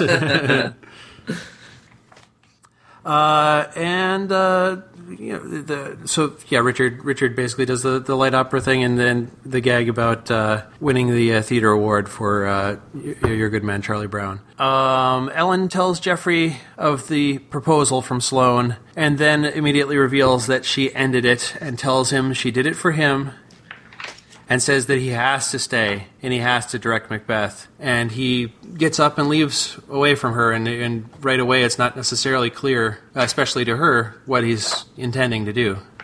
And he goes to the stage in the stage at whatever makes for a stage at the bar, and tells everyone about the coming season, including Macbeth with Henry Breedlove. Or does he mention Henry Breedlove? I can't remember. But he definitely... No, he does not. He does not. Yeah, but he does tell everyone that Macbeth in tribute to the late Oliver Wells. And then he also suggests that there will be cuts while looking directly at Brian, and you can see from the look on Brian's face that you know exactly what's going on between the two of them. Mm-hmm. No, but he doesn't mention that actor dude, because I noticed that as well. I was like, oh, I wonder if he's going to drop the name. And he didn't, and I'm assuming that's because that's not 100% solidified yet. I suppose, yes. And then Ellen says he should take her home. Frank gets to sing with Cyril now, a little duet, and during this musical montage, Kate and Jack are on their way to the airport. Ellen and Jeffrey get some bedtime. And Jeffrey reveals he was never with anyone since previously being with her. Frank and Cyril close down the bar and go home. And later, Jeffrey, lying awake, listening to the sound of a train in the background, and a figure passes by the door briefly. Ooh. Mm-hmm. Cue credits. And cue credits. Well, I have to say a couple of interesting points. I'm sorry I have to backtrack, but after Richard's light opera, it stuck out to me that when Jeffrey named off all the plays that he was planning to produce for the next season, when he was talking to everyone, one of them was The Pirates of Penzance. Yes. Yeah. Interesting connection there. And then, when it started getting late in the episode, I was expecting Oliver to show up right at the end, maybe with a one-liner, but I loved how they actually did it. Jeffrey just catches a glimpse of Oliver walking by the door. A la Fight Club there, Paul. Sure. It was a very Tyler Durden moment. It was. It was.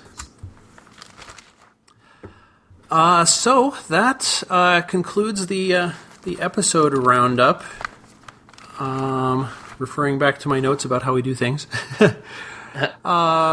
are going to move on to feedback. And we have one piece of feedback today.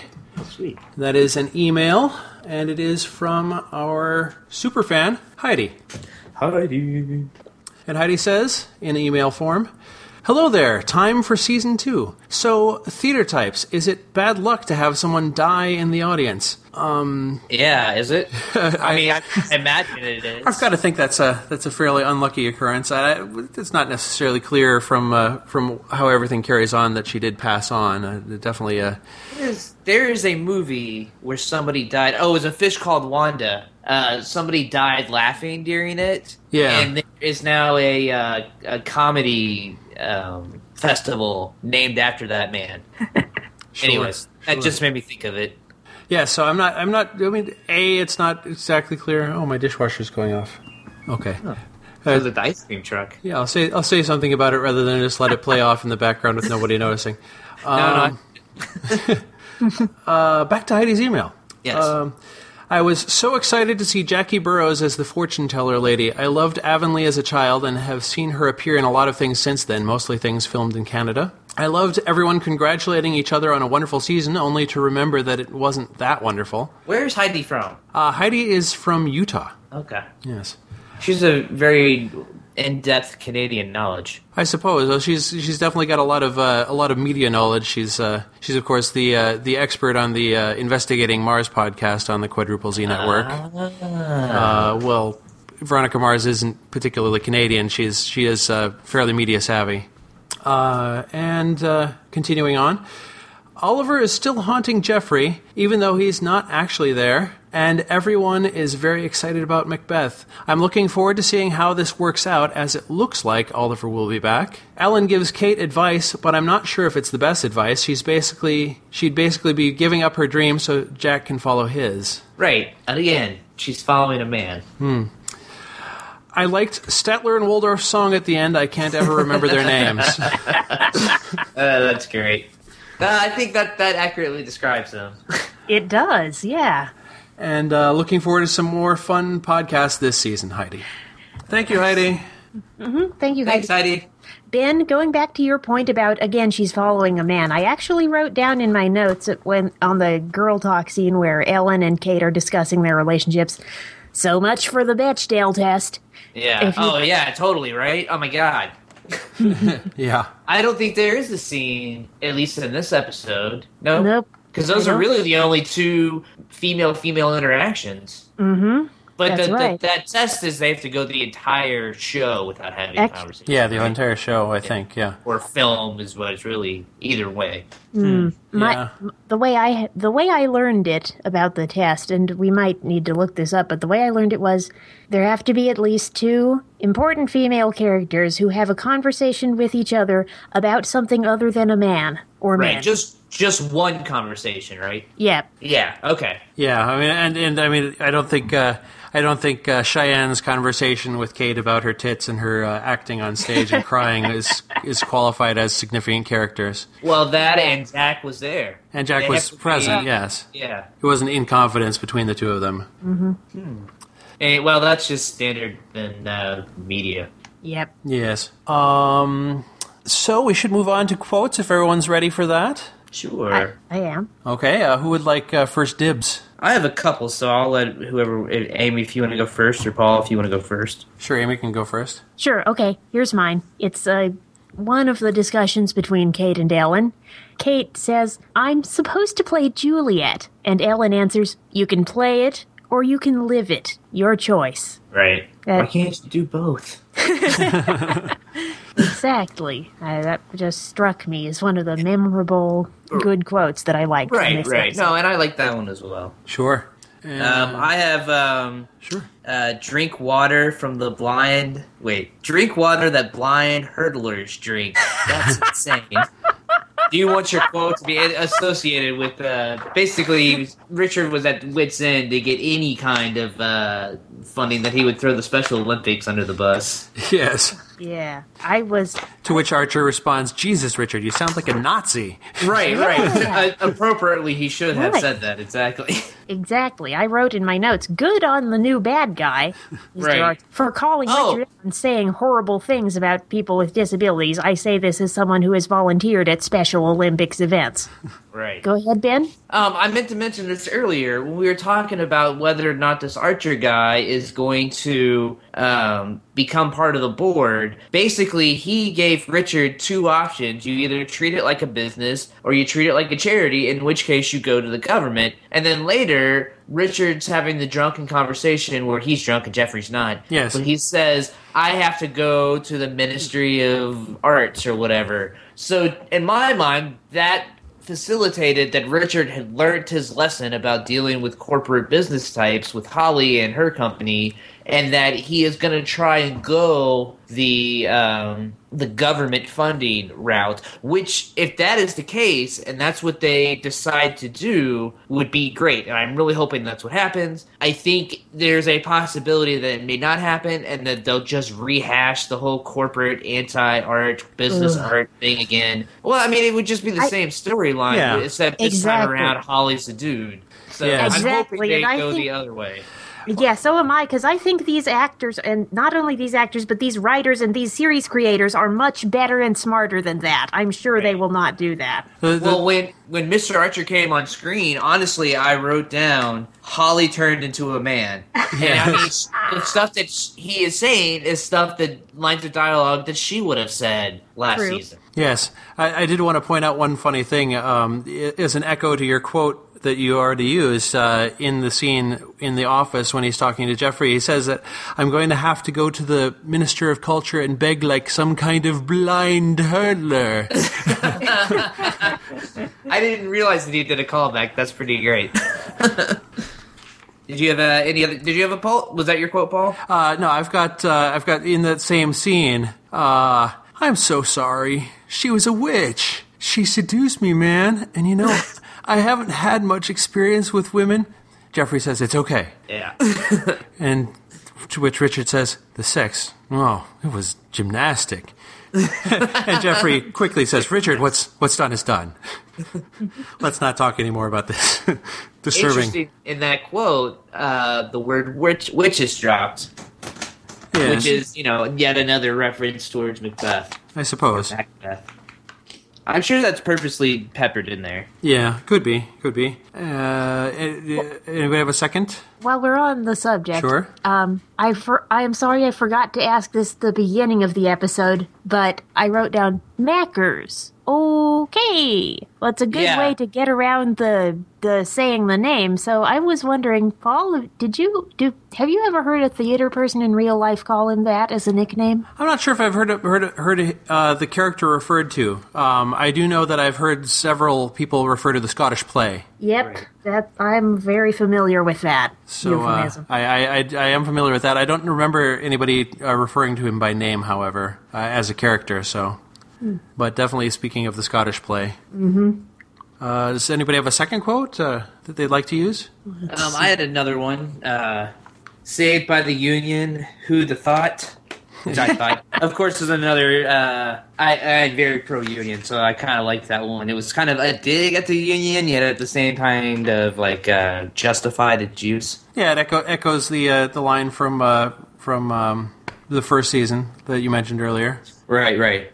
Actually, from I do. Darren Nichols. Yeah. Yes. I actually did find another quote looking over my notes. Jack talking about Cheyenne. Yes. She was Miss Nebraska. Now she's a monster. And I put, I am embarrassed on behalf of Nebraska and Hollywood, California. Yes. Well, Darcy was in the graduate program at the University of Nebraska-Lincoln, so she was amused by that as well. I will say that at this point, before we get into ratings, I will be inserting an interview that has not yet occurred between me and Darcy to just briefly discuss her impressions. So we will put that in right here. All right, so we're here for a little post-recording recording. Just me and my lovely wife, Darcy. Hello. A little bit odd. We're sitting here talking together in a way that does not involve the children or how we're going to pay the bills. This is true. But here we go. All right, so you watched just now, rewatched the season's end episode, the first episode of the new season. Correct. And I just wanted to go through a few things, see if we can just hit a few points. We've, of course, reviewed the entire episode with the audience earlier. But we'll just hit a few things. What did you think about the treatment of the Jack and Kate relationship for this episode? The treatment? Yeah, how they used them and what they did to sort of wrap up them. Yeah, I think, it works. I mean, and then clearly, people have other contracts and you gotta work around that. Yeah, so. well, I mean, Rachel McAdams made both The Notebook and Mean Girls, I think, in the interim between the seasons, so there was a 1.5 year break. Right. So she was clearly, I mean, it was good of them to be able to get her for what they got. Right.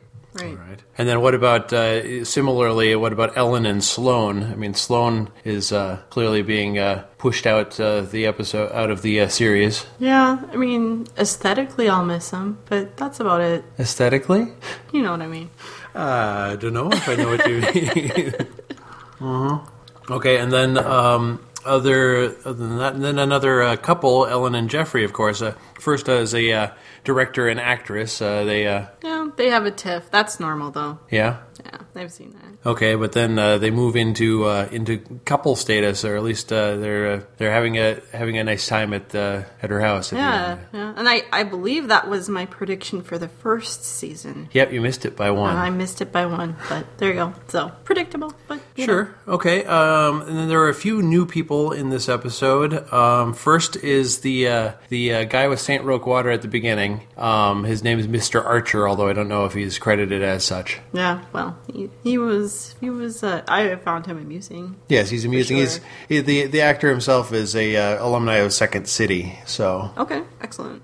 And then Moira, the sort of gypsy woman, or the witch. Yeah, she's as pretty awesome. Described as the witch. Yeah, I like her. Is she going to play one of... Well, I can't ask that. Never mind. I don't know if she's an actress. She's definitely critical of the theater. I figured that she was like an actress that was like done. She'd played the nurse and... and moved on. Moved on. Yes. And then, of course, Brian, the actor that was playing Claudius. Right. And is newly introduced to this episode. Right. I mean, he's been there, but yeah, I'm not sure. I do not recall. The IMDb profile says that he was in every episode of the first season. Although I can't remember whether that actor was there at all. Yeah, I'm having a hard time placing him, but it doesn't mean he wasn't there, like in the background. So right, but I mean, obviously they had someone playing Claudius, and this is supposed to be the guy that was playing Claudius for the whole run. Right. And how do you think he's going to take this whole thing now that he's basically pooped all over the director, and then the director is saying that he's staying? I think that he's not going to take it very well. Also, I don't know that he's even going to be cast. Sounds that way, doesn't it? So, and maybe he is done. Maybe he's overpaid for what he gives. So. Mm-hmm. And lastly, we're introduced to, and I guess it's not spoilery to say that you're not going to see again, Cheyenne, Jack's co-star from the movie. Oh, darn. I'm pretty sure I went to school with her at some point in time. Sure. And then how did you like the two bookending scenes in the bar with Kate and Ellen first saying, don't go, you got to stay here, you got to be the higher actress, and then in the end saying you got to go live life instead of acting life. Yeah, it's typical Ellen. She just totally flip-flops, and I don't know. I don't think I would have taken any advice from her, but, that's that. Okay. There's a few things that we were wondering if you have ever seen. Okay. People flinging pennies at the actors or anything like that. Yes, actually, at Virginia City. Okay. They throw peanuts. Well, that's part of the... It is. It's part of the shtick, but that's it. Yes. They threw peanuts at the actors. Yes. So the villain, mostly. Yeah, it's more of a... And it does kind of go back to the vaudevillian thing. It really was it was a deal. Yeah, it's what they would call in Britain a panto production. Yep. Pantomime. And have you ever been in a theater where they used a ghost light, specifically a stand, light on a stand in the center of the stage? No, I think that with all of the OSHA stuff now, I don't think so. I think that it's always, there's safety lights. Yeah, there was at MSU they weren't always on. Sometimes it was really unsafe and it was totally dark. But yes, because they weren't doing their job. But I have never seen work lights at least. Yeah, I've never seen that. So. All right. And have you ever heard someone use the term Mackers to describe Macbeth? I have not. Yeah. Like I was saying, I've heard people refer to the Scottish play instead of saying Macbeth in the theater. Yeah. Bill Talbot. Yeah. Was I think he tended to say the Scottish play when he was in the theater. Right, he did. And then I'm pretty sure any other time I've been around. Yeah, I think that's generally the term I've heard. There's another one. I'm trying to remember what it was. I don't think that was it. So I can't remember. Sure. And our dishwasher is singing to us. Do. Just as it did during the episode. And then finally, have you ever seen a theater funded by the box office, as the guy from the water company seems to imply? No, that doesn't exist, does it? I don't know. Does any of do any of the shows that put up the touring shows rely solely on? I think most of those are also sponsored by. Even those tours are usually they're all corporate. Even the tours are usually sponsored by somebody. Yeah, absolutely. I do not believe that exists in this day and age. Yeah, so Mr. Archer was full of shit. He was like, "Yeah, you should just sell more tickets." But I'm sure that if you're a business guy, that's what you think. That's. Yeah, he's been he's been funding them for years. So obviously he knows what's really what, doesn't he? Right, and he knows that the government's where you get the money. So.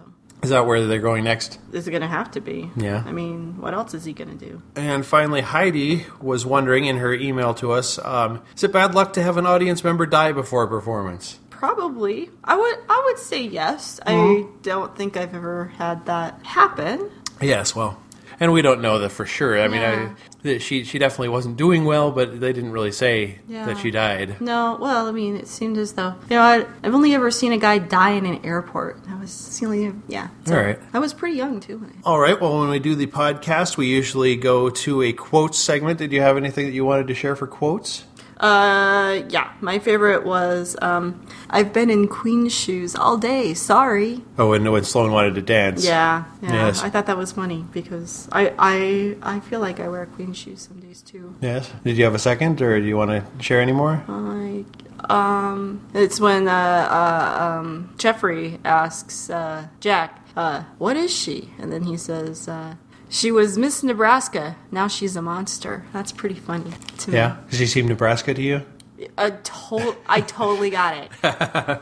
It was 100%. I'm pretty sure that I crossed paths with exactly that person, or at least the doppelganger, or some essence of that. The actual fact, the actress is a Canadian comedian and comic actress. Yeah, but I could see that. But totally, the character is exactly what they said. As you did get some of your education at Nebraska Lincoln, so right. I don't think I went. I'm not sure if I crossed paths with a Miss Nebraska. No, I've crossed paths with a Miss Montana, yes. And also actually Miss Minnesota was at the breast cancer event that I was at. Yes, which we mentioned earlier in the podcast. Yeah, and she wore these really big heels all day long. I was amazed. Speaking of queen shoes. Queen shoes, indeed. I definitely could not have done that. There you go. Well, and then did you have a rating for us? Yes. I'm going to give this episode. It's just getting going. I know it's going to get better. They're wrapping up some old storylines. So I'm only going to give it 7 diamond chips. 7 diamond chips. Mm-hmm. That used to be Kawasaki's. Yes. I see. Okay. Well, yeah, you're right. It is getting going. There is they're making the transition from a one series one shot into developing some things that they didn't develop in the previous season because they weren't intending to have a second season. Right. So, with that, unless you have anything else to add, do you have any predictions for the season, actually? Oh, gosh. It's going to be dead air for a second, Paul. Sure, that's fine. I'll cut the dead air, of course. I predict that Richard is going to be in Pirates. Yeah. He's giving his audition right there, right? He has, and it's going to be like a financial or somebody. Either that or now I can't remember the guy's name. The guy who's the security guy. What's his name? Naum. He's going to end up in a production at some point. Yeah, for sure. All right. So those are the big your predictions for the season. Yeah. All right. Well, unless you have anything else, we can wrap up. Sorry, Sure. I got nothing. That's fine. All right. Well, we had a little brief conversation here, and we'll wrap this into the other show. And I believe Ben will say in a moment here that he disagrees with everything that you said because he's being funny. Okay. My joke is broke, but that's all right. All right. I will laugh anyway. Okay. Well, we'll see you all next time for the next episode, which I don't have written down, but I do mention somewhere in here what it's called. Oh, it's called Fallow Times. Oh, yes. Or Fallow Time. Like the... Hey, I actually heard this part of the recording. Yes, you were here. Yeah, I was right at the very end, but I was very tired after watching Miss Minnesota march around in pink heels all day. And the funny part is I might be saying the episode is called Fallow Time after I say it now. There you go. Who knows? Who knows how this will fall, fallow... Whatever. Okay. All right, everybody, bye, and I'll see you again in a moment when I do the rest of the episode with the other two. Bye. Bye. Okay, were we done with quotes? Well, we don't have to be. Whatever. I did have one or two more. Oh, sure. I mean, and I'll just say them real quick. I did like the line, theater is not a place for pretty faces. That was spoken by the witch. Yes, by Moira. And I think I had another one. I have sweetie, people my age don't like surprise. We can die of surprise. That is the very ecstasy of love for one Hamlet to another. When Jeffrey is giving pointers to Jack on the whole proposing and not getting an answer type thing. Yeah. But yeah, all right, that's it. That's all mine. Oh, I had one more, but I'm sorry I did not write it down. When Ellen is encouraging Kate to go ahead and go with Jack, she says some lines from Romeo and Juliet, and then she says, "Oh, listen to me, I'm playing the nurse already." Yeah. Yeah, so actually that one I didn't realize at first when I very first saw it that she was quoting. So when she said "Go Girl," I was like, "Oh, I don't want to hear "Go Girl" anymore," but then it turned out that it was a part of a quote and therefore not that bad. Did they say "Go Girl" in Romeo and Juliet? Yeah, well, I mean, yeah, sort of. The nurse is saying "Go Girl," and it's the full quote that she does. "Go Girl," not and do this. "You go girl." No, not "You go girl," which is what I thought I heard when I was first listening to it, very first. Right. Okay. Do you any predictions on what the third season's going to be? If the Romeo and Juliet is going to be the play of the day? That's a possibility. I'm just kind of thinking ahead because those are probably like the three biggest ones, right? Like I figured Macbeth was going to be well-known ones. Sure, of course. I know the answer, and I know what kind of theming they have set up. I won't point it out until it's all revealed. Right. Of course. Are we ready to rate? Sure. Well, I will say that Darcy has some very insightful thoughts there. I appreciate her take on the episode. I don't 100% agree with her. I don't think that Kate is the end-all, be-all of the world, but whatever. That's cute, but I am going to leave in the part where I said that we haven't recorded it yet. Oh, okay. All right, that's fine. No, that's fine. Are we ready to rate? Yes. Okay. Shall we go in the traditional alphabetical order? All right, sure. Other than we all already have heard Darcy's rating? Okay, I'll start. All right. This episode made me really happy. I was really glad to get back into the season back into the show, rather. And so many awesome developments happened. And there's so much good story still to come.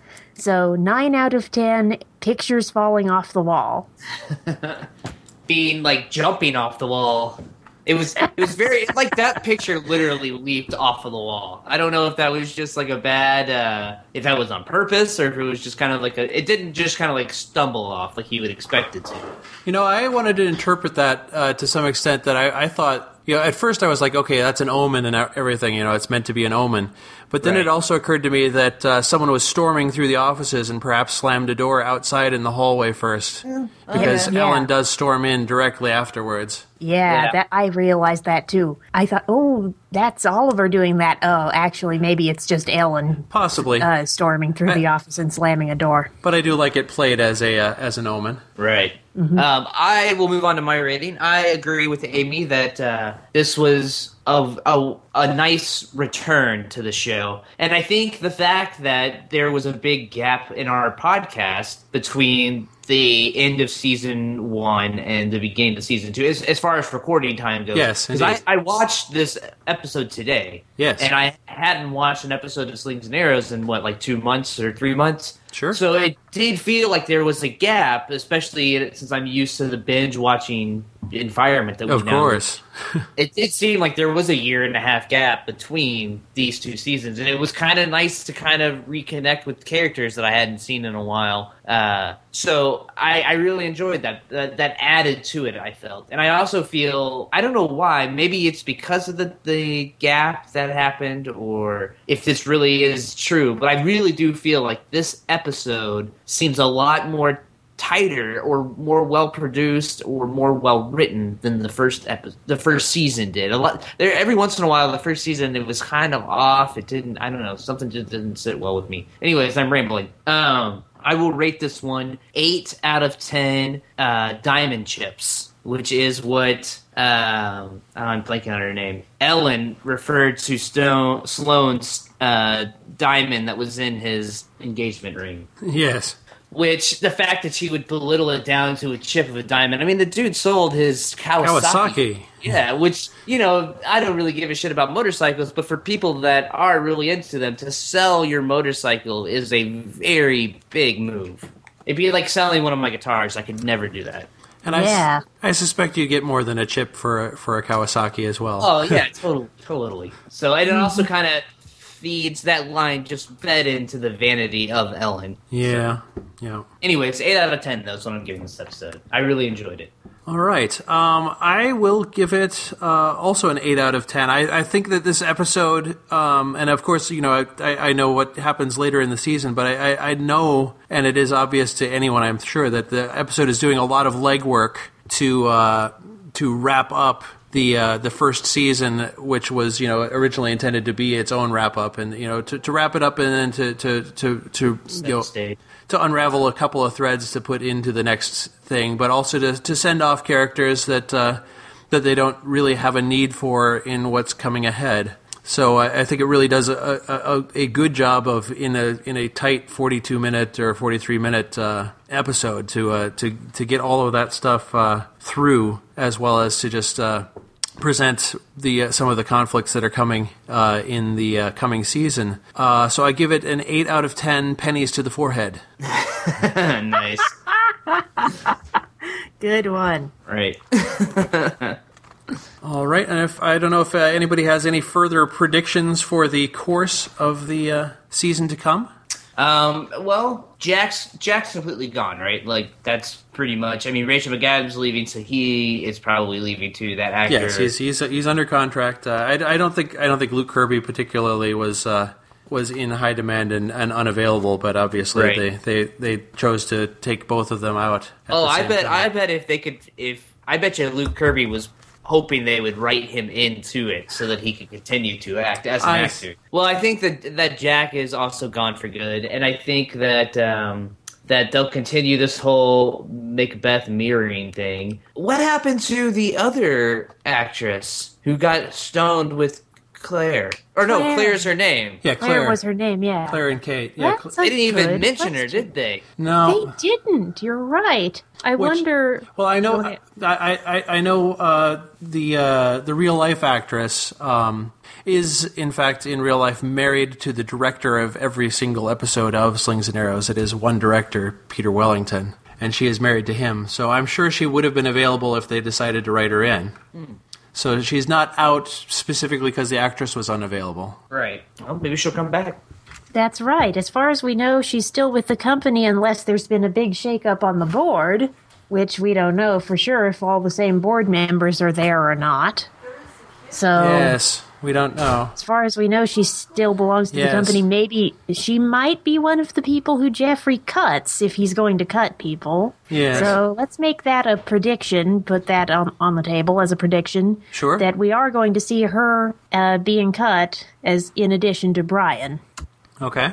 You think Brian's really going to get cut? I think that character was introduced and will be with us through this season. Actually, very good point. You're right. I think that he will be the antagonist to Jeffrey. Yeah, I think so. Him and or Moira will probably be the antagonists, plural. They'll take the place of Richard and Holly from the last one. Yeah. Also, no May. Did May die? No, she did well, die, the last we heard people talking about her in the last episode of the first season, they mentioned her being in a coma. Yes, and I do not believe she gets mentioned again, which is somewhat unfortunate. I don't know. She really represented sort of the old guard, I suppose, in the first season, and she's not necessarily necessary in this season, I suppose. I suspect that may have been an actress get that they weren't able to accomplish, or it could be that they didn't write her in, much as they didn't write in Claire. So. Mm-hmm. All right, well, are we ready for our assignment for next time? Sure. Yep. Okay, your assignment for next time is the episode, Season 2, Episode 2, Fallow Time. Yep, the time between seasons of the show. Indeed. Of the theater festival, time? I mean. Fallow Time. It's much like fallow time in terms of crops. Okay. Lying fallow, yes. I thought you said Othello. Yeah, no. Fallow time with an F. And so with that, Ben, where else can we find you online? You can find me on Twitter. I am at Living on the Air. You can find me on my other podcast that I do, which is called Enumeration. It is a once-monthly podcast in which we do a show on lists. The one that I'm editing right now actually features one Paul Mackey of the Ghostlight podcast. Yes. We're hashing out our favorite time travel stories. And you can find us on iTunes or at enumerationpodcast.tumblr.com. And of course, Enumeration also features, from earlier in this episode, Mr. Alexander Green. Oh yeah, that's my co-host. There you go. Used to be my roommate when I lived in the Queen City. Yes, the Porkopolis. Yeah. Yep. And Amy, where else can we find you online? Well, I'm on Twitter as Amy Bowen, AMYBOWEN, and I am on NaNoWriMo.org. There doesn't seem to be a public link to individual user profiles that I can dig up, but I am on there. This is my 9th year, and most of the time, most of my NaNoWriMos are inspired by whatever show or book or whatever I happen to be into that year. Yes. So this year it's Slings and Arrows. Oh, very good. Nice.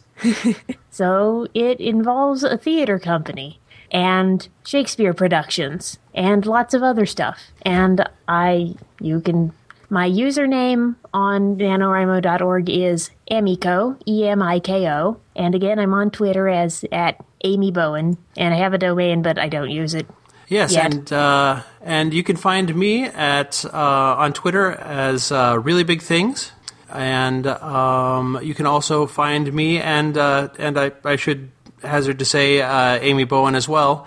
In the discussion boards at www.jackmangan.com. That is the Deadpan discussion boards. The Deadpan podcast has reached its 2 gross limit. It's coming up as by the time this airs, most likely has aired its 288th episode. But the discussion boards will go on, and I'm sure that you can find either of us there on a semi-regular basis as well. Oh yes, Are they going to do 200? Oh, sorry. Sure. So Go ahead, Amy. are we going to do 288? Yes, we are. In fact, I'm checking the site now to see if we have. No, That's what I'm wondering. Are you all going to stop at 287? No, and that'll be the last one, or are you no. going to make the 2 gross episode? Yes, the 2 gross episode is coming.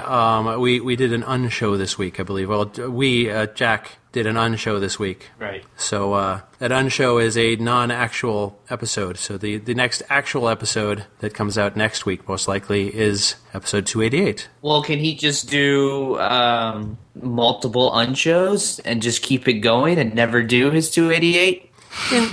In theory, but this has been foreshadowed for so long that actually most likely what's going to happen instead is it's going to be episode 288, and as Jack has told us, it's not really the end. It's the end of regular production and full episodes. But anytime Jack decides he's got some extra stuff to say or perform or drop some music on the feed or anything like that'll continue to be a podcast that's available. But in terms of organized episodes, 288 is the end. Yep, but Paul, I will continue to be on the discussion boards. And I found it. Yes. Go ahead. No, I was going to say, and as I said, by the time this airs, most likely that 288th episode will have posted. Mm-hmm. I found it. The directory structure is NaNoWriMo.org/participants with an S, plural, /Emiko, E-M-I-K-O. So that's my public NaNoWriMo account profile. Oh, very good. Nice. You can follow my word count. I'll probably post an excerpt at some point. All right. Well, with that, I am going to say good night from Minnesota. Good night. This is Paul Mackey. And this is Amy Bowen, and good night from Omaha, Nebraska. And this is Ben Pfeiffer. Good night from planet Earth. Macbeth is crazy, Lady Macbeth is sexy, King Duncan is silly, Prince Malcolm's a dolly, Banquo's got an apple, Macduff finds Duncan dead. The Ghostlight podcast and many other fine podcasts can be found at quadruplez.com.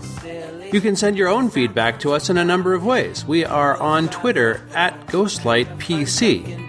Find us at facebook.com/groups/ghostlightpodcast. Please keep discussion there spoiler-free. If you want to comment on future episodes, the newbies don't check the phone or email. Call our voicemail line, 206-309-9389, or email us, theghostlightpodcast@gmail.com. The theme music for Season 2 is Macbeth on Broadway by Jonathan Mann and is used by permission. Find out about all of Jonathan's work at jonathanmann.com. Macbeth is king for a little while, but he's driven slowly mad. He's haunted by the ghosts of those he's slain. Yep, I'm ready. You can start whenever you want. All right. Hey, Fox. This is for the cats. If they start arguing like that again, squirt them. Got it?